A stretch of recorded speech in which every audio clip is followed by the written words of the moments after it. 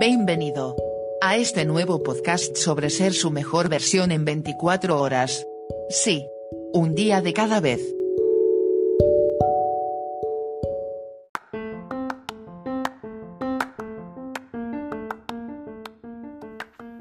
La motivación puede definirse como el señalamiento o énfasis que se descubre en una persona hacia un determinado medio de satisfacer una necesidad, creando y aumentando con ello el impulso necesario para que ponga en obra ese medio o acción, o para que deje de hacerlo.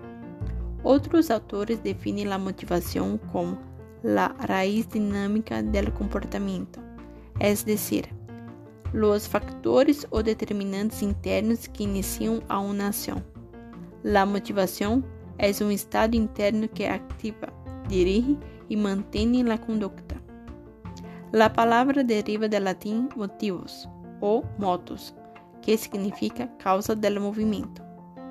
En psicología y filosofía, la motivación implica estados internos que dirigen al organismo hacia metas o fines determinados. Son los impulsos que mueven a la persona a realizar determinadas acciones y persistir en ellas para su culminación. Ese término está relacionado con voluntad y interés.